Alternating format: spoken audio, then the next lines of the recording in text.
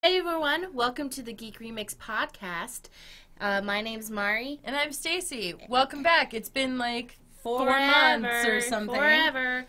And the very first piece of news is that a Katamari remake for the Switch is coming out, and I'm really, really excited about it because Katamari is one of my favorite games, and every time I stream it, people go, "What game is this?" And I get really irrationally upset That more people don't know. that people don't know what this is. To the point where I think I'm going to make a history of the Katamari. Na na na Na na na na na na na na na na na na na na na. na. It's a really good soundtrack. It's such a good soundtrack. In fact, I kind of want to play it in the background of this podcast.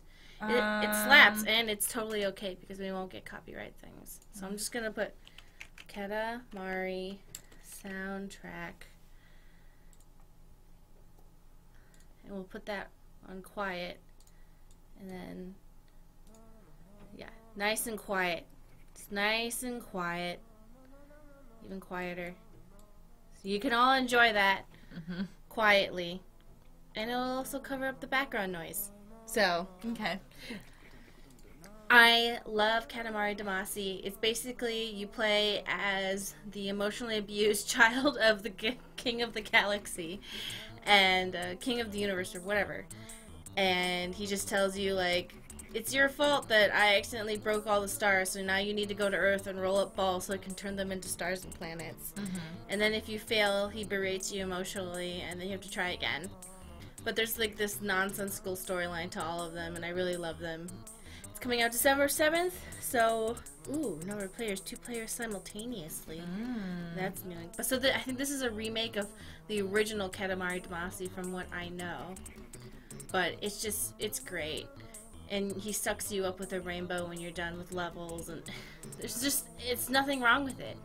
The soundtrack is great, and everything is good. So. We played it in the background of a podcast once. Yeah, didn't we? because everybody needs to know about how great this is. You want to listen to the music? I'm seeing if the music is playing. Yeah, it's slapping in the background. Don't worry. It's there. Okay. Okay. So, what else is there? So, Netflix has announced that it's going to be making a new Cowboy Bebop live-action series, and as you can imagine, everyone was like, "Oh no!" Because I don't think there's ever been a good live-action anime. Okay, so I'm just going to use Death Note as an example because that is specifically yeah, because that is specifically a Netflix live-action anime adaptation. And everyone was just like, what the fuck is this? Like, Willem Dafoe as the Shinigami. Yeah, I was really good. I was like, really looking forward to that. That was like, and I remember being so excited, and he's actually like really good in that role. But like, pretty much the rest of it is just like awful. And there were also a bunch of Japanese versions. Oh, yeah, there was like a Japanese TV show. There was a Japanese other TV show. There were a series of movies based off of Death Note. And a musical. Oh, my God. Yeah. Here, let me look it up for you since this Katamari soundtrack is giving me anxiety. I was like, is this at the right levels? But, let's see. Death Note musical. I won't have the music on. Here it is. If you're watching on YouTube, you can see, like, I'm just going to skip through. See? That. Oh, this one has subtitles on it. The one I found before didn't have subtitles, so I was just watching in complete Japanese. Oh, it's Misa. Yeah. Wow. So this is the musical, the Death Note the musical. It's very intense. That's the dad. El did narrow him down to the Kanto region for us. Them singing. It's Death Note to musical, and from what I'm told, there's lots of musicals based off of anime in Japan. What? I mean, why not? I don't even know what this is. Oh, wait, is she supposed to be Isn't that the female Shinigami? The female coded Shinigami. Yeah.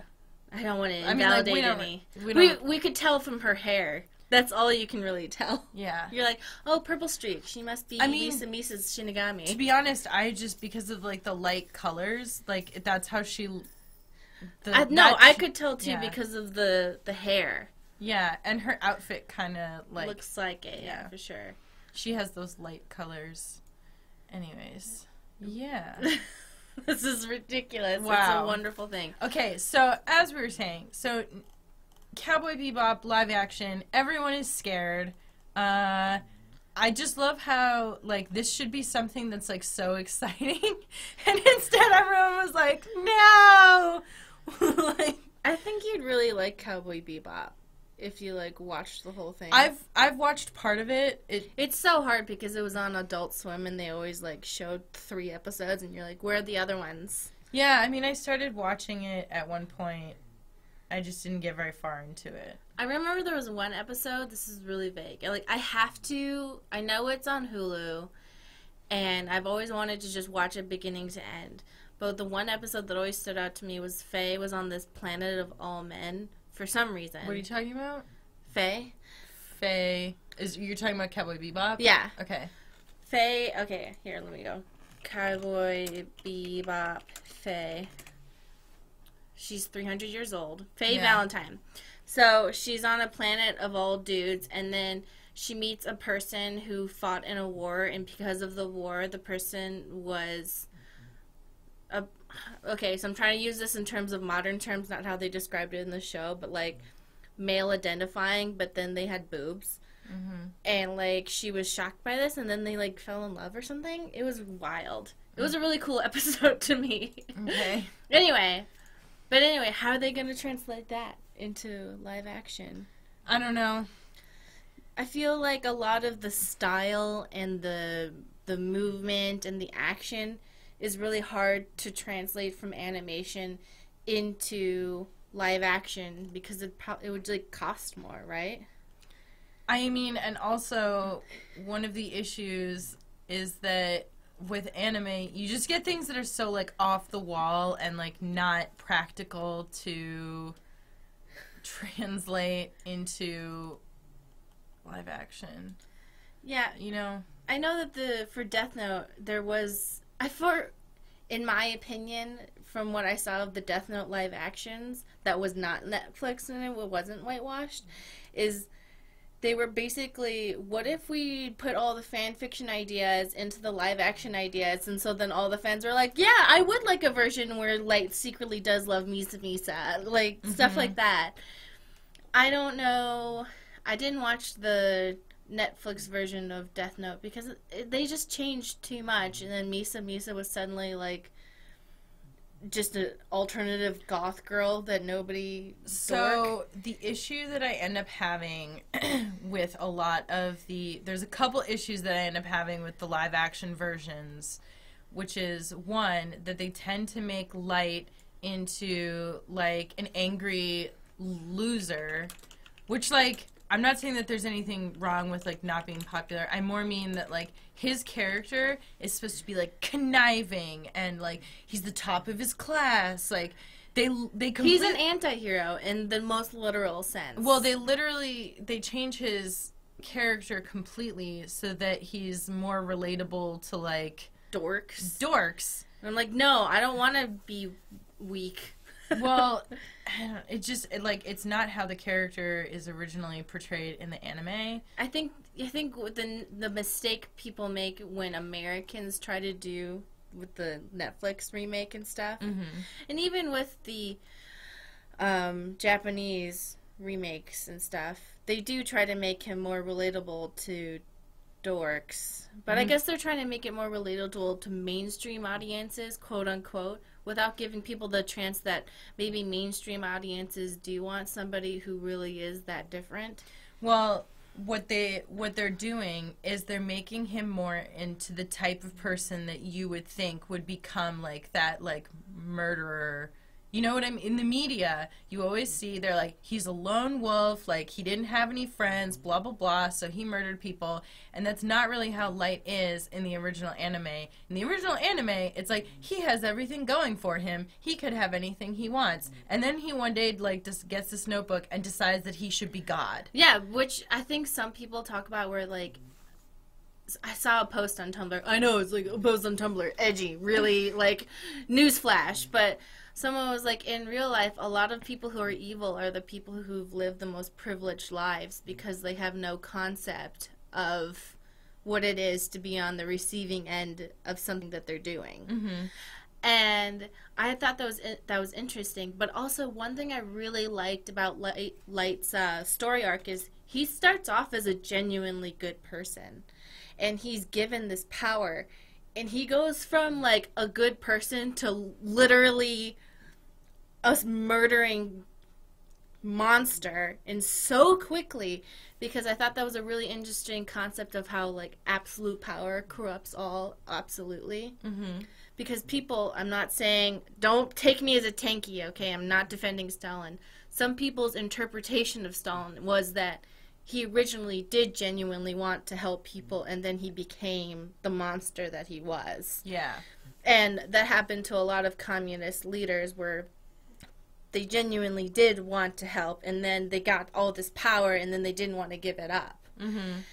That's what was so interesting to me. And then at the midpoint, where spoilers about Death Note, I'm sure everybody... Spoilers about communism. Spoilers about communism. I'm kidding. Communism spoilers! Where he gives up the power of the Death Note and forgets everything about knowing it, and he becomes a good person again, genuinely. I thought that was such an interesting thing that you don't really see in media, where it was really driving home the point that the power of the Death Note, the allure of that power, and not wanting to give it up and not wanting to lose was a major contributing factor to his evilness. Mm-hmm. And how someone who's really intelligent, once you give them the lust for power, that really can do it. Well, you don't even give him the lust for power. You just give him the power. And then he doesn't want to give it up. Yeah, and then it corrupts, and he decides that... It's like that whole, like, could I be God? Should I be God? Am I God? I'm God. It was so quick, too, because he was like, I don't want to use this, like, as a joke, because what if it's true?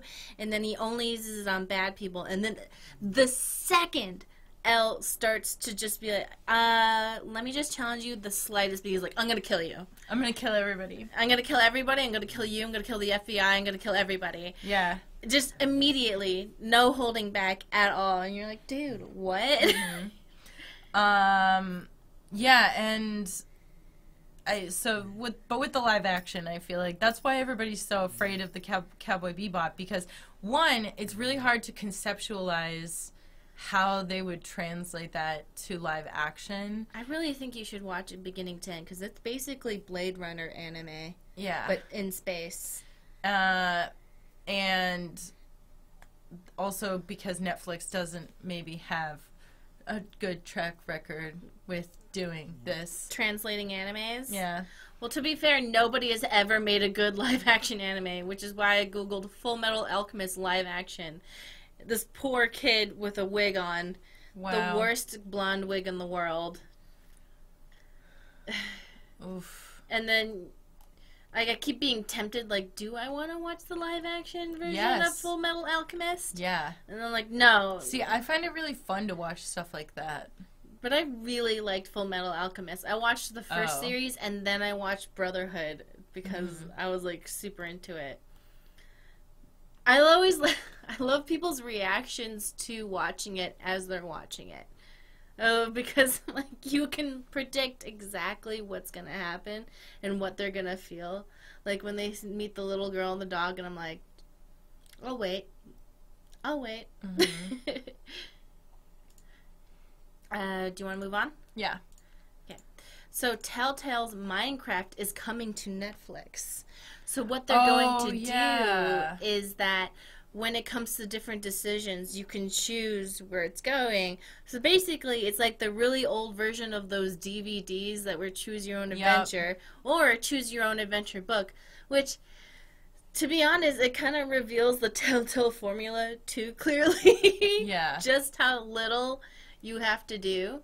But at the same time, I also appreciate it as something coming to Netflix, as something fun for kids, and it might be fun for older adults too. Like, can you imagine like a scary thing, but not through the same kind of idea, but like for Halloween, and then it's like, what are the characters gonna do now? Oh, and you mean can I imagine Until Dawn? Yeah, you know? I mean, that's pretty much what Until Dawn is. Until Dawn is just go this way or that way. Like, try to go out the window or go through the, Yeah, except this is a lot more accessible to people who don't have But what I mean is that, game like, machines. that is the horror movie aspect that you're talking about. Yeah, I so think they that could would take be that fun. and make it... And it would... Or a romance story on Netflix. And it would finally allow viewers the ability, like when you're like, oh, don't open the door, you idiot! You don't open the door. But then you have to open some other door, you know? So I really think it would be really fun if Netflix explored this with romance. That'd be fun. Horror. Because then you imagine House on the Haunting of Hill House or whatever. And doing something along those lines with that idea. Don't change Haunting of Hill House. That was good. But just, I think that's a really interesting idea for Netflix to explore. Mm-hmm. Well, they're trying to, I think they're trying to, the benefit that Netflix has over a medium like live television, like Netflix can do something like this because they can put, like when you're streaming it, they can put up the whole thing and then somebody can like play through it. If you're watching this on live TV, like, you can't. What, you vote during the commercial breaks? Like, yeah, it doesn't. It doesn't work. And then, or the best way you could have used to be able to do it was like with a DVD or a VHS by rewinding, or really go OG analog with those Choose Your Own Adventure books. Yeah, go to page such and such. Yeah, so this is basically, I think it's a great idea. Mm-hmm. I think it's really fun. I think it'd be really great for kids who don't have access to game consoles and stuff. Mm-hmm. So that's fun. Let's go to your story. Okay. And in more anime news, a Blade Runner anime series is being produced by Adult Swim and Crunchyroll. Which I trust more. I trust live action to anime more than anime to live action. Well, you've also got creators of Cowboy Bebop and Ghost in the Shell standalone complex and Appleseed are all on board for this. Then because all those people are like, we've been to the future in our minds. We know what to do. Yeah. So there was previously like a short anime episode.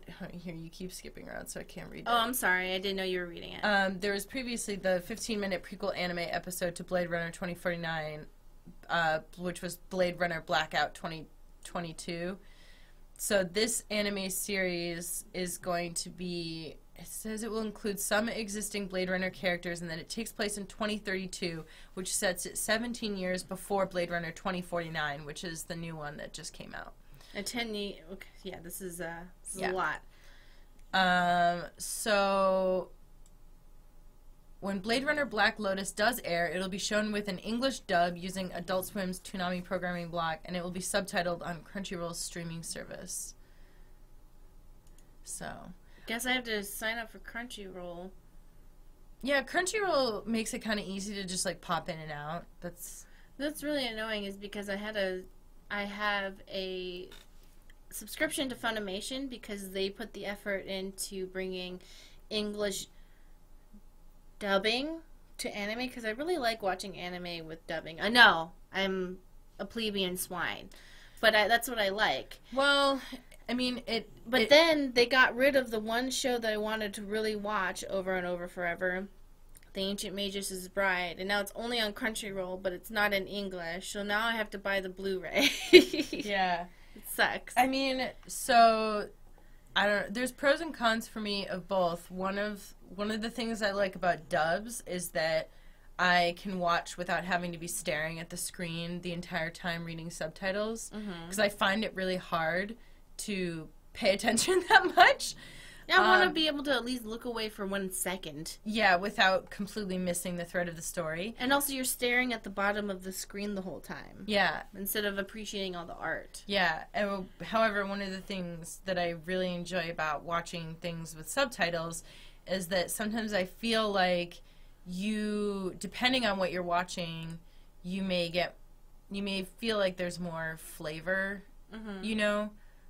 Like, especially if the voice acting is really good.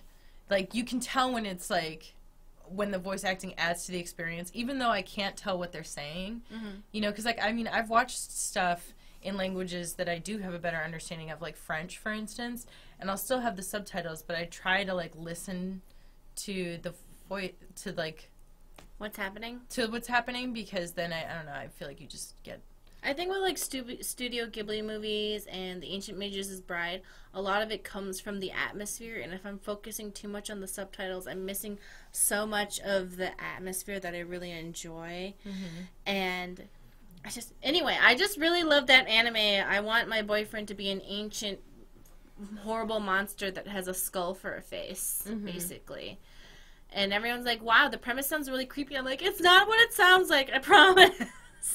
Not as creepy as it sounds. AJ smells like tortilla chips. That's what dogs smell like. Did you ever hear that dog feet smell like Doritos? No. Smell his foot.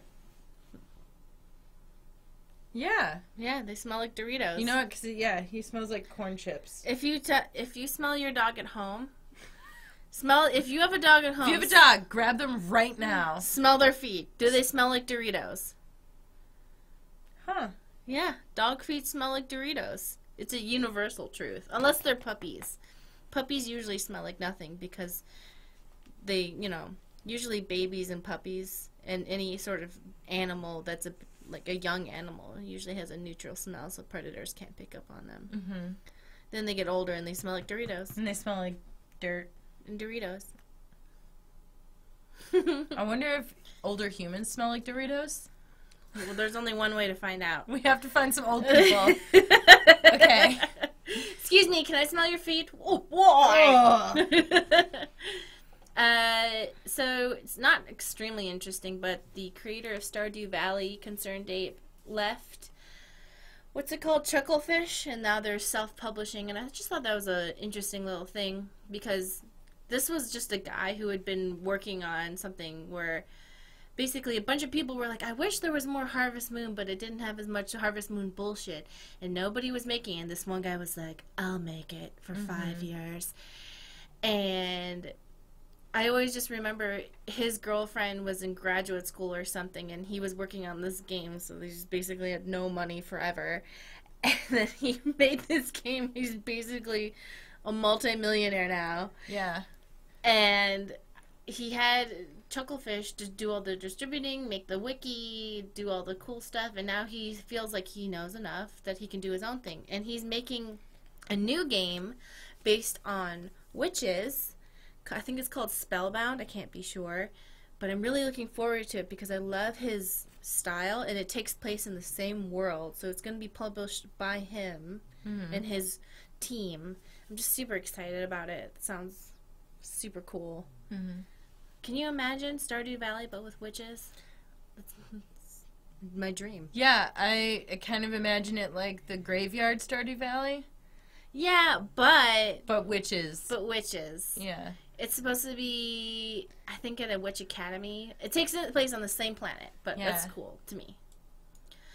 So, Red Dead Redemption is in the Red Dead Online beta has been out for 2 days. Yep. And as of recording this, as of the making of this article, and people are complaining that everything's too expensive and that beans are basically worth more than gold rings. They fucked up their economy. Well, here's the thing. Maybe they didn't fuck up the economy. They just fucked up with the economy in the way that players don't like. Because beans, obviously, you eat them. Gold rings, You don't eat those. Yeah. But so you eat the beans, and Then the beans are gone. they basically made it so in order to maintain your player and your horse, because you have to feed your horse and you have to feed your player. Yep. Player character. And yourself in real life. God, everything costs money. Basically, you have to do all these missions just to maintain your existence in the online This beta. sounds way too much like life. I know, this is fucking You have, bullshit. to, you have to do all these things just to stay alive. I know. Basically, online Red Dead Redemption is too realistic. It costs too much fucking money to live. Everyone's like, God, I'm poor in real life and I'm poor online. Oh my God. Yeah, that's basically the argument. And in order to buy things, everything costs like $1,000 fucking dollars to buy anything, and people are complaining like it takes $65 fucking dollars to modify my gun on the online thing. And so, well, one person was like, you know what they're doing? They're making it so technically you don't have to buy the microtransactions, Yeah. but in order to afford literally anything beyond existing, you have to buy the microtransactions. So Rockstar basically made real life into a video game, but worse. So I know that everybody's always like, oh, microtransactions, like, blah, blah, blah. Like, you don't have to do them, blah, blah, blah. But, like, the thing is that If they set it up like this, the way that they set it up, or, like, for instance, in, what was it? I don't mind microtransactions in free-to-play games because I'm like, okay, that makes sense. If I bought your fucking game, Well, I don't want microtransactions. I think it's in Assassin's Creed, the new one, Odyssey. In Assassin's Creed Odyssey, there's a microtransaction, I believe it's in that game, where you can pay essentially so that you level up faster. Mm-hmm. But like, That's such... But, like, the thing is that, like, okay, I get it. So you're assuming that the people who have more money than they have time are going to want to pay so that they don't have to do the grinding to, like, level up and everything.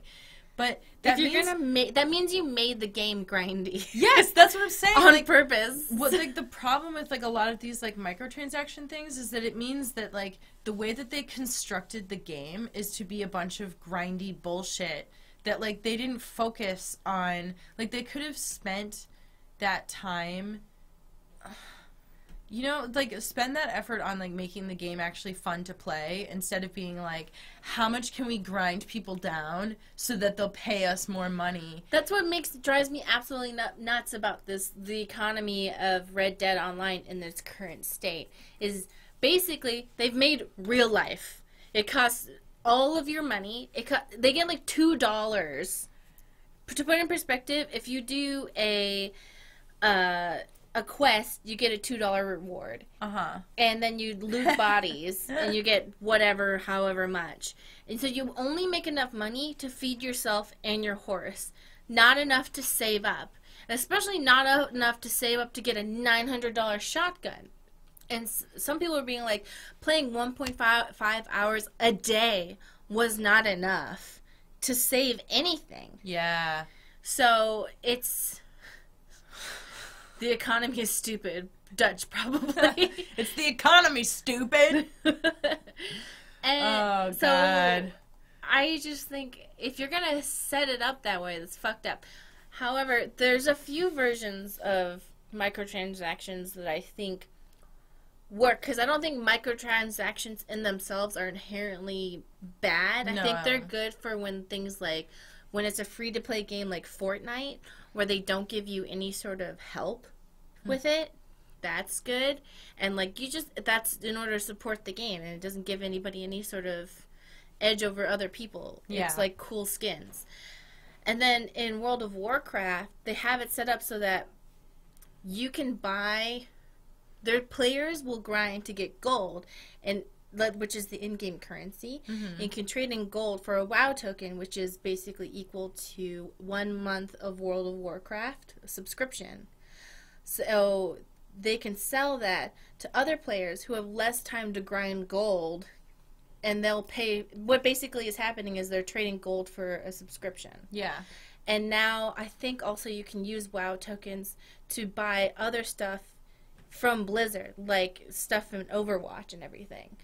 So I think that type of economy of people who have lots of time and no money versus people who have money and no time. And then they can trade. They can trade within the same economy of the game. I think that's helpful because of something like an MMO needs a dynamic like that where people are willing to play a lot and other people who are willing to not play so much but also give you the money. Like, that's a good trade-off. That's a good economy to have a healthy player base. Not talking about any current things happening in World of Warcraft. Fix your game. But I think there are ways to have free-to-play games or games that can be free-to-play if you have a lot of time. That can be helpful. But when you fucking bought the game for $60 goddamn or more, that's fucking bullshit. Yeah. And then move... I feel like the one that makes me the most... The one that irritates me the most is stuff that allows you to bypass grind. Because when the stuff transactions that allow you to bypass grind when you've already paid full price for a game, because they designed the game to be grindy. Then like what they did is they designed the game to have a bunch of bullshit that, like, you know, why would you design your game to have tons of grind unless you're trying to, like, get people to pay money? Like, in an ideal world, quote unquote, like, you wouldn't, there's a reason they call it grind. Like, some people enjoy going out and, like, I don't know, like, killing a couple monsters, but when that's the experience for everybody and you have to pay, like, additional money on top of the price of the game to bypass that, like, what you should get for grind is not, like, something that you need, but, like, a bonus. Do you know what I mean? So, like... Remember when we were like, oh, Assassin's Creed Odyssey is out for pre-orders? And I looked up and it was like $200 fucking to get the version, to have the early version. I was like, never mind, I'm out. Yeah. Leave me alone. It's where you get to play it, like, 2 days early. Yeah, they know. And they know the value of that to people like us. And you're just fucked. Yeah. Speaking of getting fucked, Bethesda offers 500 atoms to customers affected by Fallout 76 Baggate. So in case you don't know, oh boy, people who got the special edition of Fallout 76. It was like a $200 special edition, wasn't it? Yeah. Yeah, $200. So this goes far. This goes deep. But on top of that, just the fact that there's microtransactions in Fallout 76 in a full-price $60 game, and they're like, oh, all future DLC is going to be free, they'll be paid for by the microtransactions. And I'm like, okay, well, your game fucking sucks, so I know what your deal is about. You're not going to make any goddamn DLC. Yeah. Well, that's like, you know, you're giving people the promise of, like, something that may not even happen. You know? Like, oh yeah, you'll get free DLC. I don't care about, like, you know? Like, you could end up producing nothing. Or stuff that's not even very good. Or stuff that, like, people don't want. Exactly. But anyway. So, there was basically a $200 special edition of Fallout 76 that it was supposed to include a canvas duffel bag. And a helmet that you can wear. Yes. People haven't really been complaining about the helmet, but this is literally a trash bag. Yeah. It's so cheap. I'm pretty sure, you know, factory cost of this is 15 cents. Yeah. But here's where it goes even deeper. Okay, so people email being like, what the fuck? And so they offer 500 atoms for the in-game shop. Which is the in-game currency, which gets you, like, nothing. It gets you... like a plant. It doesn't even get you enough to get the skin that has the canvas bag. There's a skin in the game that has the canvas bag, and it doesn't even... which is 700 atoms. And you only get 500. 500 isn't enough. 500 atoms gets you, like, a door and some potted plants. Or, or one lamp. It's the design for it. You still have to fucking get all the parts for it. To craft it? To craft it. Sweet. Yeah, it's fucking wild. It's fucking wild. So basically Bethesda was like, oh, like we had to switch because of like materials and blah blah blah. We didn't have enough money because we're Bethesda and somehow we don't have enough money. Okay. They also said, they initially said that like they weren't going to do anything about it. Like when people wrote to them and they were like, hey, like what the heck? And they were just kind of like, oh yeah, sorry. Oh yeah, this is the only one that has a canvas bag and you can't get it. And guess what? Here's where it goes even deeper. Ooh. So Bethesda, of course, flew out a bunch of influencers, and guess what they gave them? Did they give them canvas bags? Yes! They gave them canvas bags! Oh my god. That's right. They gave them free canvas bags. Now... Filled with merch. For free. Wow. Flew them out for free. Gave them all this stuff for free. They're clearly different bags, but presumably created for different reasons. However, everyone was incensed. This is a Eurogamer.net article that we're getting our information from, just in case, so we don't like be stealing their hot take quotes. Yeah.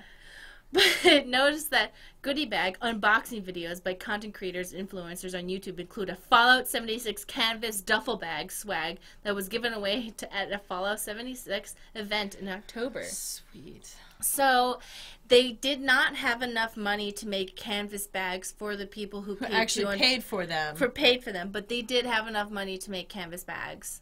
That arguably that's a nicer canvas bag. Yeah. With leather straps and everything. Okay. Wow. Ultimate betrayal, and people are comparing it to Top 10 anime betrayals. Top 10 anime betrayals and the Infinity Stones debacle, which I didn't know about. Ooh. Okay, so I'm gonna just Google Infinity Stones pre-order bullshit or something. Well, what? Pre-order. Oh, yeah. Okay, so this is what they promised. Like, beautiful, glistening stones. And you got Easter eggs. You got, like, those plastic Easter eggs. What? Yeah. So fans that purchased a Marvel vs. Capcom Infinite's $200 collector's edition bundle not only received the latest in blah, blah, blah, collector's items, blah blah blah, statues, promotional images showcase statues alongside one other edition, a decorative case housing 6 Infinity Stone replicas. The bit about dynamic replicas has those who pre-ordered scratching their heads a bit, as what they got was really not expected. Based on their promotional images, they're expected to be 6 vibrant, precious jewels. However, what they got were pastel-colored, egg-shaped rocks that light up. Look at them! Look at them lit up! Yeah. They're light-up Easter eggs. I know. It's not even like a cut glass. I mean, one on the left looks like luminous, beautiful. See, and powerful gems. You could do that by just like a gem-looking, like clear, like glass, clear plastic, or even plastic, yeah. And just like put a little switch on the bottom with like a Christmas light inside or whatever. You know? Nope. You don't get it. You don't understand, Stacy. Wow. It's too expensive to do anything. Okay. So yeah, good times had by all. So now we have fan questions. Yeah, so we have a couple questions. Okay, so I actually want to jump to this because I feel somebody asked us for our thoughts on this. So this, I don't know who the person is that asked this question. What is the question? In the meantime, they were asking us for our thoughts on it. On what, though? On what that image said, but okay. Tyler Cedarwall had posted about this. Can I, Tyler what? At Tyler. Underscore. SED. SED. There you go. That guy. Okay. You can You can try to pull it up. It's from the 26th of September though, so I don't think you're Okay, well, I just want to hear. We got his timelines. So just tell me what's the quest. Okay, so no, somebody else had screenshotted this and asked us for our thoughts about it. So this guy had said, "Do you think that people should wait a couple months before they let's play games so people can't just get the story from YouTube rather than paying the company for the work that they did? Do you think people let's playing strictly story-based games the day they come out hurts their sales? Do you think this might be why Telltale Games is going out of business?" No. So this is a very complicated answer because there's some Let's Play purists who, for some reason, decided that Let's Playing is an art and should never be questioned. But I think that there's a difference between playing a game and watching a game. And I don't think Let's Plays are the reason that Telltale went out of business. No. Because Telltale's quality, and there's multiple videos that say this much better than me that I can't remember the name of, but I think Jim Sterling did a video on it, well, along with Super Bunny Hop. Mm-hmm. Both of them made really good videos about why they failed, and basically it was that they got a formula, and instead of, like, they stuck with it, but they never tried to innovate, make it better. They stayed with the same engine, and they overworked their people, and they oversaturated the market with the same idea over and over and over again. So no, I don't think that Let's Plays do that. If on every level, to everyone, the coverage people get from YouTube, whether it be big names or small games, they are the reason. It's basically free marketing. It's why Nintendo just recently, thinking the same thing as this guy who thinks, oh, Telltale went under because of Let's Plays. Nintendo just changed their policy so that people can monetize Let's Plays because they too now realize that it's free marketing. It's free marketing. Yeah. It's free marketing. If you have a good game, it's free marketing. Well, and like look at something like Life is Strange. How much that blew up because people played it and saw it on YouTube. They saw it on YouTube. And the people who are not going to buy the game are not people who otherwise would have bought it. They're people who don't have enough money. And so the people who watch Let's Plays and don't have enough money, like people who are watching my Pokemon Let's Play, a lot of them are saying, I'm so thankful for you playing this because I don't have enough money to buy a Switch and then this game. But you know what they are doing? They're spreading word about Pokemon. They're making fan art about Pokemon. Yeah. They're having discussions about Pokemon. So eventually, when they do have enough money to get a Switch, that's the game that they're gonna buy. So I think what you're saying is, I just want to reiterate this because, okay, so how I think about it is, the person who is watching a Let's Play and is like, I'm watching this and not going to buy the game. In my opinion, they weren't going to buy it anyway. Yeah. So the company is not missing out on that person's money because of a Let's Play. That person was either not going to buy it in the first place, either because they didn't have money or because they didn't want to. Or they were on the fence about it and made the decision based on the Let's Play, which is reasonable, and they should be allowed to do that. Yeah. A lot of the times we get comments being like, I wasn't going to buy this, but now that I have seen it and seeing it with your reactions and how you guys see it, and I have a better appreciation of it, I am going to buy it. Or, I didn't even know this game existed. Which is the best case scenario, because it's like, oh, we're introducing this person to something that they never would have known about otherwise. Yeah, and a lot of times, yeah, people are either choosing to take it or not take it, and that's good stuff. And there's a huge difference between watching someone play a game, even if it's a Telltale game, and playing it.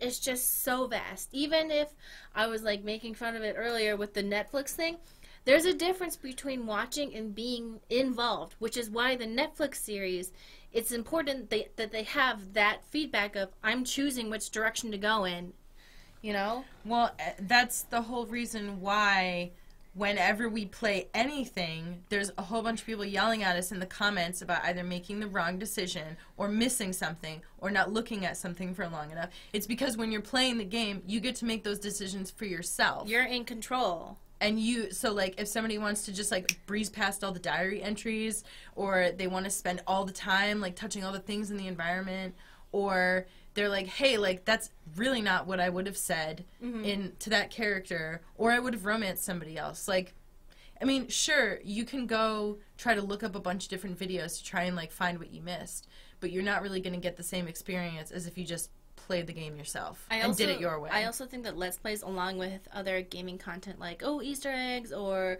discussion topics or theories or people just, like, talking about it, you know, I think that helps the fan base grow and solidify, because a lot of comments I get are like, I watched 7 different Let's Plays of this because I want to see different people's reactions, and I want to feel like, because a lot of people are gamers, and they have a hard time finding other gamers in real life to talk about the thing that they love. So when they watch a Let's Play of a game they already played by themselves, it's so that they can be like, so they can feel like, oh, another person, like, feels how I feel, or another person doesn't feel how I feel, or whatever, and it solidifies the community, and it grows a fan base rather than shrinks it, in my opinion. Just look at how many times when we start a new Let's Play, people will come to the video, like, say, I have a ton of comments, and they'll be like, hey, I wanted to come comment on your first episode because I'm excited about this, but I'm not going to watch it until I play it myself. And then I'm going to come back. Yeah. And then they do. and then they come back. And then you get a message, like, 6 months later with somebody being like, hey, I finally finished that game, and now I'm going to go watch your Let's Play. And you're like, great, good for you. Yeah. And I also think, definitely for people who can't afford the game, it still brings profit to the game, because even though they might not be able to spend the $20 or the $40 or the $60 in the game, maybe one day they'll be able to buy the comic that comes out because they love it so much, or they'll be able to buy a t-shirt or whatever, and they make fan art and they make fan fiction, or they talk about it, and that all is valuable. That's free marketing. It's free real estate. And for the games where I think that you could make a better argument about this would be ones that are that don't include choice. So I think that, like, maybe you could make a you could probably just close that now. Like, where you could make a better case that Let's Plays might impact it would be, you know, oh, there's no choices, therefore somebody, like, for instance, The Last of Us, somebody could just watch it and then, like, they know what happens. However, a lot of the people that I've talked to that watch Let's Plays for games like that, they either don't buy it because they don't have the console that it's on, and, like, let's be real, like, not everybody can afford every console. Like, who, not many people can just, like, be like, oh, I really want to play that game. I'm going to go, like, spend $400 on, like, a PS4 bundle so that I can play God of War when I don't already have a PS4. Like, that's just not realistic for a game company to expect that someone is going to do that for their game. Or, for instance, if this person really wants to see, like, a horror game, but they don't play horror games themselves. Yeah, they're scared. Yeah. They're not going to do it. It's not going to happen. Or for people that just, like, you know, aren't very good at games. What is this? It's just sunbathing on the moon. Stars shining as your bones illuminate. What? It's just a wallpaper. First kiss just like a drug. Under your influence. I think it's a translation of the Japanese song that she's dancing to, but this must be love. Boom, clap. The song in my heart. The beat goes on and on and on and on. Oh, boom, yeah. Clap. Yay. Oh, it's doing the lyrics to the song she's dancing to. Yeah. I have wallpaper. If you're listening to this on SoundCloud, I put Wallpaper Engine on in the background, and so that Stacey started reading it because she couldn't not. Yeah. There's an anime girl dancing on my desktop. Sorry, I'm used to, like, you know, having to read all the everything that comes up on the screen. All right, Hatsune Miku's on the background, so you don't have to read anything anymore. Is it playing music? No, it's not. I have it on silent. Don't worry. A couple more questions. Well, this one's kind of related. So, Life is Strange 2 just made an announcement that episode 2 will come out in January. Any thoughts? Any thoughts or any opinions on game development and the episodic format, or opinions on the fall of Telltale and of the Blues and Bullets developer? I think that for games that have mysteries in them, I think it's definitely great to have it in episodic form. Yeah. To build up hype and people are like, what's going on?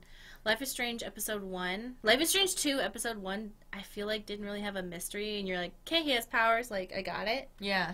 I kind of see where this is going, and I'm also emotionally devastated, and I need to go sleep for 3 days. Mm-hmm. I think it would have been wise to put more of a mystery in there, but I also respect that they're very French and want to tell a story in a very specific way. You can't tell them what to do. They're French. Sorry.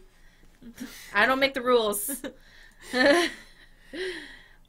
I think the episodic format works for some things. You know, like you said, games that have a mystery, or games where you want people to kind of be able to, like, theorize about, like, what's going to happen next. But, like, for instance, if it was something like, I don't know, Grand Theft Auto, like, what... That wouldn't work. No, because... You'd be like, what? I want more. Yeah, well, because... And also, you know, if the game doesn't follow kind of like a strict path, then there's no way for you to break it up into chunks. Yeah, sometimes they do this thing where people are like, oh, Resident Evil... There was some Resident Evil game or something that was cut up into chunks, but it didn't have defined beginnings and ends chunks. They just cut it up, and everyone's like, we should do it like that so it comes out every 2 weeks. And I'm like, first of all, you're stupid, don't talk to me. No, I'm just kidding. Yeah, but I'm not. You actually have to plan out a beginning and an end to each episode if you're going to do that. It's not kind just of like a TV cut it episode. Up. It's kind of like a TV episode. Like, you want there to be some sort of, like, build up an arc in each episode. Which is interesting because Netflix now, they've kind of changed how episodes work now. Mm-hmm. Where the first 5 episodes of a show, except for Haunted Hill House or whatever it was called, well, the first, like, 5 episodes are all like, whoa, what the fuck's happening? And then 6 through 8, you're like, okay, I can go to sleep now. Yeah. And then you wake up for episode 10, and you're like, oh, things are happening again. Mm-hmm. And then 11 and 12, you have the whatever. But I thought it was interesting with the Haunting of Hill House, the person who directed it actually studied how people watch Netflix, mm-hmm. and he designed it to be watched in sets of 3. Yeah. And I thought that was very smart at how the definition or the concept of how episodes are consumed and made in order to reflect how people are consuming them mm-hmm. is done. So I just thought that was neat. Well, I recently finally had a chance, after much anticipation, to sit down and watch all of the Dragon Prince anime. Mm-hmm. I had a friend that worked on that show, and, like, I was really excited for it when it came out because, you know, I had been hearing a lot about the development. It was made by, you know, the people that did one of the writers or people. Somehow Avatar was involved. Anyways, but I really wanted to wait to watch it until I was able to, like, sit down and watch, like, most of it over, like, 2 or 3 days. Mm-hmm. Because I've found that if I spread something out too much, I start forgetting stuff. I just don't enjoy it as much. Mm-hmm. I mean, even before, you know, Well, it's kind of like how I don't watch Steven Universe for months at a time. Yeah. And then I binge it all at once. And I'm like, I got it. Because I can't do the weekly wait. No. I have to do it all at once. Otherwise, I'm like, that wasn't enough. Yeah, that was not enough for me. They're like 15-minute episodes. It's not enough. I need more. Yeah.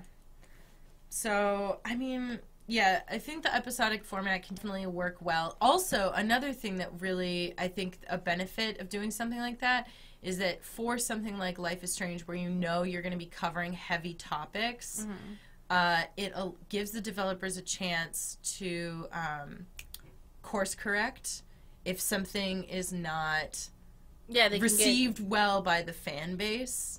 Not even like I don't even mean received well as in like, oh, we not like blah blah. I mean like if something, you know, if something happens in the game and people it makes people upset, because it's like sometimes you can see stuff like that coming, other times you might not. You might have a blind spot, and you might like people might play it and they might end up with a totally different experience than what you intended. It gives you the chance to be like, oh, in the next episode, we need to make sure. I feel like they did something like that with the original Life is Strange. There was something that in, like, a later episode... No, because people are like, Chloe was being mean to Kate because she didn't psychically know that Kate was upset. And then later Chloe goes, I didn't know that Kate was upset. Sorry about that. And everyone's like, how come people are not omnipresent of other people's emotions? I'm like, I don't know. That seems weird that you would not realize that. Yeah. That other people don't know other things. People can't magically know everything. Yeah. What would you like to see in Super Seducer 3? Lesbian seduction. That'd be fun. Or not lesbian. Woman on woman. Or woman seduction. But, like, horribly done, so I can laugh. I feel... More of that female character. More of that actress? Female actress. Because, not to say that What's-His-Face was doing it wrong, it's just that he didn't commit to the bits as much. Because, to be fair, he's not an actor. Mm-hmm. But she was great. She committed to the bits in a way that he wouldn't. So I'm not saying, like, men are better or women are better. I'm just saying that she just was a better actor than he is. Well, there was that one guy. There's also that other guy who was also more, like, he was he committed more, he was a comedian, so he was also more committed to the bit, I feel like. I would really like a passive-aggressive, like, insult to Stacy and I. I was kind of upset. I know. I'm like, where's my passive-aggressive, like, death threat? I mean, I think it's because we gave, like, genuine, legitimate criticism. Maybe because that woman who was a model, maybe her name being Anastasia, maybe that was, like, the passive-aggressive thing, and she was a feminist. So, I love how being a feminist just means you're tall. It means you're tall. She was, yeah, because, and I love how it's, like, she's a feminist, but she's also supposedly, like, surrounded by all these douchey dudes. If you're a feminist, you're just tall and surrounded by short guys. What's the deal? What? That's what it is, right? But, like, remember how it's, like, they're like, trying to, I don't know, I'd be really irritated if, like, guy friends of mine, if I was out and, like, somebody, like, tried to say shit to me and then, like, all, like, my guy friends started... I'd just leave, because I'd be like, you guys are being way too aggro. Yeah. Because I'm sure every woman or girl who's ever played online games and you get, like, a group of friends and then the dudes start getting super aggro for no reason. Mm-hmm. And you're like, I'm just gonna, like, leave. That happened to me the other night where I was just, like, I love how I'm playing. talking about, like, situations with, like, with real people, and you're like, oh, in online games that I play, that happens too. Yeah, well, that's my entire experience with humans, so that's, like, that's the... Bring it back to a World of Warcraft World example. of Warcraft. Well, I wasn't playing World of Warcraft. I was just hanging out at a gamer's lounge, okay? Oh, no! Yeah, that's right! And I was just, like, chilling with my friends, and, like, one person made a joke, and I was like, oh, that makes me uncomfortable. Like, don't. Yeah. And then everyone was like, yeah, man, what? Like, why you got... I was like, guys, just, like, I'm leaving. Mm-hmm. You guys, relax. I can do it. But for stuff that I would actually like to see in Super Seducer 3, I feel like... So... One of the things that I noticed when I was thinking back on, like, like, both of those games is that so much of it relies on, like, you are in a real life situation trying to pick up a stranger, and I don't know that I've ever really tried to do that. Like, maybe, like, a while ago. But I feel like, I mean, I don't know, do other people do that all the time? Because I feel like, for me, what's more likely is, like... It happens to me on public transit. That's it. Yeah. It happens to me. I've never actually... I think the problem But is I've never... have you ever tried to pick up a stranger in person? I don't think so. I don't really go to bars, so I don't know what that situation is. Yeah. Because I was thinking about it, like, there's just... I've never seen somebody that I felt so, like, attracted to that I wanted to. I just feel like it's riskier because I like being able to look at a person's profile and be like, oh, they're a Trump supporter. Goodbye. Like, sometimes I try to hit on people not still through the internet, but it's usually like sending a GIF. And if they send a GIF back and I'm like, I'm in. Uh-huh. That's how you know. That's how you flirt on the internet. If you send like a GIF and they send a GIF back, great. That's flirting. That's how you know. Wow. You know what I don't You're like one of those dudes who's like, there's 2 Ys. We're onto something. It's true, though. Hey with 2 Ys, that's how you know. But if there's a hey with 3 Ys? That means she wants the D. She wants it. We're talking about a scene from American Vandal. I actually was talking about real life because that's like a real thing that people think. No.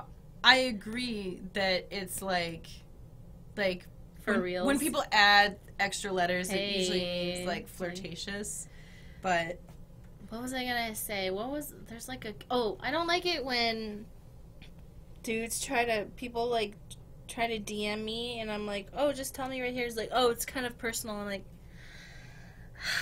like I don't know you and I know exactly what's gonna happen. You know, like it's a trick and I hate and then. They're like, I just want to hang out. You're talking about when people are like, oh, like, I want to talk to you about something. It's personal, and it really just means I want to try to pick you up. Yes, and then I'm like, listen, I'm, like, not interested. They're like, well, I wasn't even trying to do that. So you want to hang out? I'm like, no. I'm not trying to do that. I'm not trying to do that. Do you want to hang out? And I'm like, I don't want to, like, do that. I'm not trying to do that. Why would you even think that? I want to be there for you, and I want you to come to me with your what? Like, what? Yeah. Like, what's happening? The gaslight flirt, I guess I would call it, is, like, not my thing. But anyway, in Super Seducer 3, I think I would like to see more bad advice.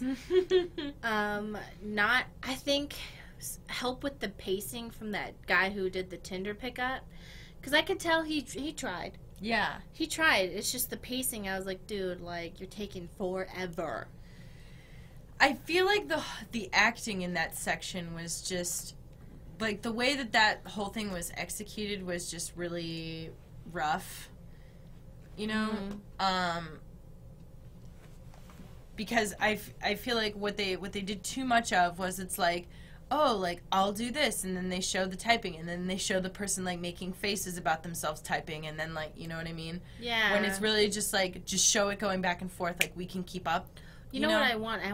I want, like, situations where he has to seduce his way out of being kidnapped. Or seduce his way, like, he's a super spy, and he has to seduce his way out of a situation, you know? I think it would be really cool if it was like, you know... Just really go for it. Super Seducer 3, you seduce your way through Congress, or, like, you need to pick up a lot of spy scenarios. No. I was going to say a spy scenario, like, that classic, like, there's the villain, and you have to, like, seduce the villain in order to, like, save the world. Yes. Yeah. Ooh. This villain has you. They're doing their, like, monologue? Their monologue, and you have to seduce them into letting you go free. Yeah. But you also still have to follow up on the sex, because then, you know, well, yeah, you don't want to be a tease. You made promises. Yeah, you made promises. And then you end up with the super villain, and then you become a super villain, too, because it's cool. Yeah, stuff like that. I want things where, what else? Ooh, you have to seduce, like you're robbing a bank and the only weapon you have is your seduction. Mm-hmm. Yeah. Or like you're held hostage or something, and you're like, I have to like find my way out of this. Yeah, I have to seducing your way out of difficult scenarios. That's what I want to see. Super Seducer 3 should be. Yeah, and how to pick people up on Twitter.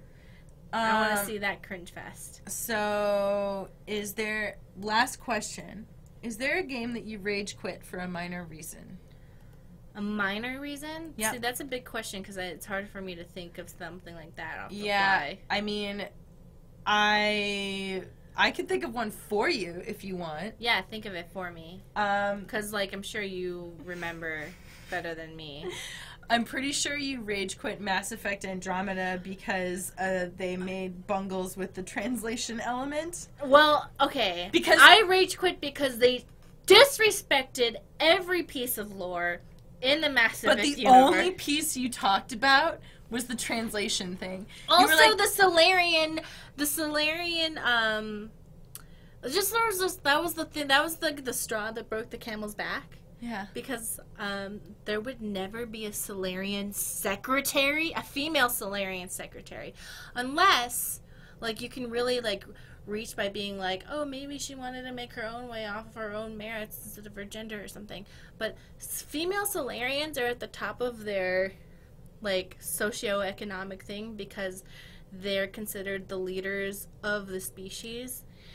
And I was But if like, they're with a bunch of aliens, then does that matter? She was a secretary to a male Solarian, and it was just, like, seemed very strange to me. And also, like, Krogan had canonically Turian face markings, and Peebee had eyebrows, and I was like, why does she have eyebrows? They're just... And that was like, you're just trying to make her look more human so she's more fuckable to humans. And I don't like that. When I'm in a space sim, I want to fuck people as alien as possible. She had eyebrows. Like, they were, like, semi-painted on, but not. Yeah. Like, it was starting to annoy me by the end of Mass Effect 3. Liara had eyebrows. No, well, she had them painted on. Yeah. But Peebee, she has, like, it more, like, yeah, so if you look close. Okay. It just annoys me. And I'm like, stop trying to make Asari look more human. I want them to look more alien. Why am I even here if I'm going to be just fucking blue girls? So wait, you didn't like it because she has thicker eyebrows. Yeah, because it was trying to make it more human, and I like the thing is about Mass Effect is that I want to fuck aliens. It's either I want to fuck I would you like or everybody to go look up the difference between Liara and Peebee's eyebrows and tell me. Actually wasn't a fan of Liara's eyebrows either, and by the end of Mass Effect 3, she had eyelashes, and that pissed me off a lot. Because there's no reason for Liara to have eyelashes. I mean, she's wearing eyeliner in pretty much all of these. Yeah, it annoyed me. You can excuse it by her weird obsession with human culture, but there's no reason for her to have eyebrows. Because all of Asari face markings are makeup, which they choose, and I accept that as what they want to do.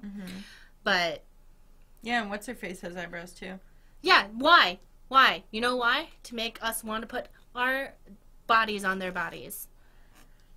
Wait, so none of them should have any eyebrows? Yeah, they don't naturally have eyebrows. They have face markings. But I guess I'm saying, like, if, like, there's 3 examples of, like, main characters that have eyebrows. But in Mass Effect 1, canonically, they have no reason to want to have eyebrows. Does that make sense? This makes sense to me, person who's... I'm not going to justify this because eyebrows... But what you're... No, okay. I understand what you're saying, but beauty standards have, like, no justification. That's the big problem that I have with this. Is that you're like, there's no reason for them to want it, but, like, there's no reason for people to want... I think what it is that I don't like that over the series they try to make the Asari look more and more human. Because in my mind I was like, I'm here for aliens, and for some reason when they try to make aliens or robots or whatever to look more and more human throughout the series or whatever in order to appease people, I'm like, this is where I draw the line. And it just bothers me. It's just something that bothers me. Just like how they made Femship's boobs bigger throughout the series. I understand why. And you can make canonical reasons like maybe she gained weight for X reasons. But they made her boobs bigger, and that bothered me too. Yeah. They broke a lot of canonical things, and I didn't like it. So, canonically, Asari shouldn't want to have eyebrows. Well, no. Asari can want whatever they want. I just think that it felt like it was a very human-centric ideal of beauty when the Asari... But if they started it in Mass Effect 2, then it was in place for, like, almost the whole series. Never mind. I still feel like I feel how I feel, and other people can feel how they want to feel, but I just didn't like it. Yeah. It's just kind of like how they made Tali, her face, like, just a human face with wires on it. I mean, that was like separate from like the actual in-game, right? No, like, her picture was in the game. Oh yeah, but like but they didn't actually like do a model for her face. Yes, it's just things like that. It bothers me, and I understand why it wouldn't bother other people, but to me, well, the Tali thing was bullshit because they used literally like a stock photo. And put lines on it, and yeah. Put, like, yeah. I feel like that's a little different than, like, you know. The thing that bothered me about that wasn't so much the stock photo, but it was just the fact that they basically took a beautiful human woman and put lines on her face. Mm-hmm. And I think the allure of Tali was that she was a truly alien person, to me, at least, even though she's got bumps and the body, human body. Yeah. The concept of it, you know... Like, you don't know what she looks like, and what would she look like, and... Yeah, I mean, she could have a Sarlacc pit down there. We don't know. Yeah, exactly. That's what the thing is. And the romance was, oh, we're syncing our suits together to make our germs line up. And I was like, that's so specifically romantic that I like it. Mm-hmm. And then they made her face very human, and that just kind of bummed me out. Mm-hmm. So... Which is why I like this one anime where a guy falls in love with a 10-story alien that has a tentacle that he talks to. And I was like, that's true human alien love. Yeah. I don't know that I have ever, like, when stuff like all the stuff that you're describing, like, when stuff like that happens in games or in shows, like, it just doesn't, like, faze me as much, I guess. And that's okay. But to me, I think what it is that when people fall in love with quote-unquote monsters, you know, the whole genre of, like, monster boyfriends and girlfriends, mm-hmm. I want people to, like, really fall in love with a monster. Which is part of the reason why I like the Ancient Magician's Bride, because he just literally has a wolf skull for a face. Yeah. And then there's a moment where he puts on, like, glamour, and she's like, I don't like it. It looks weird.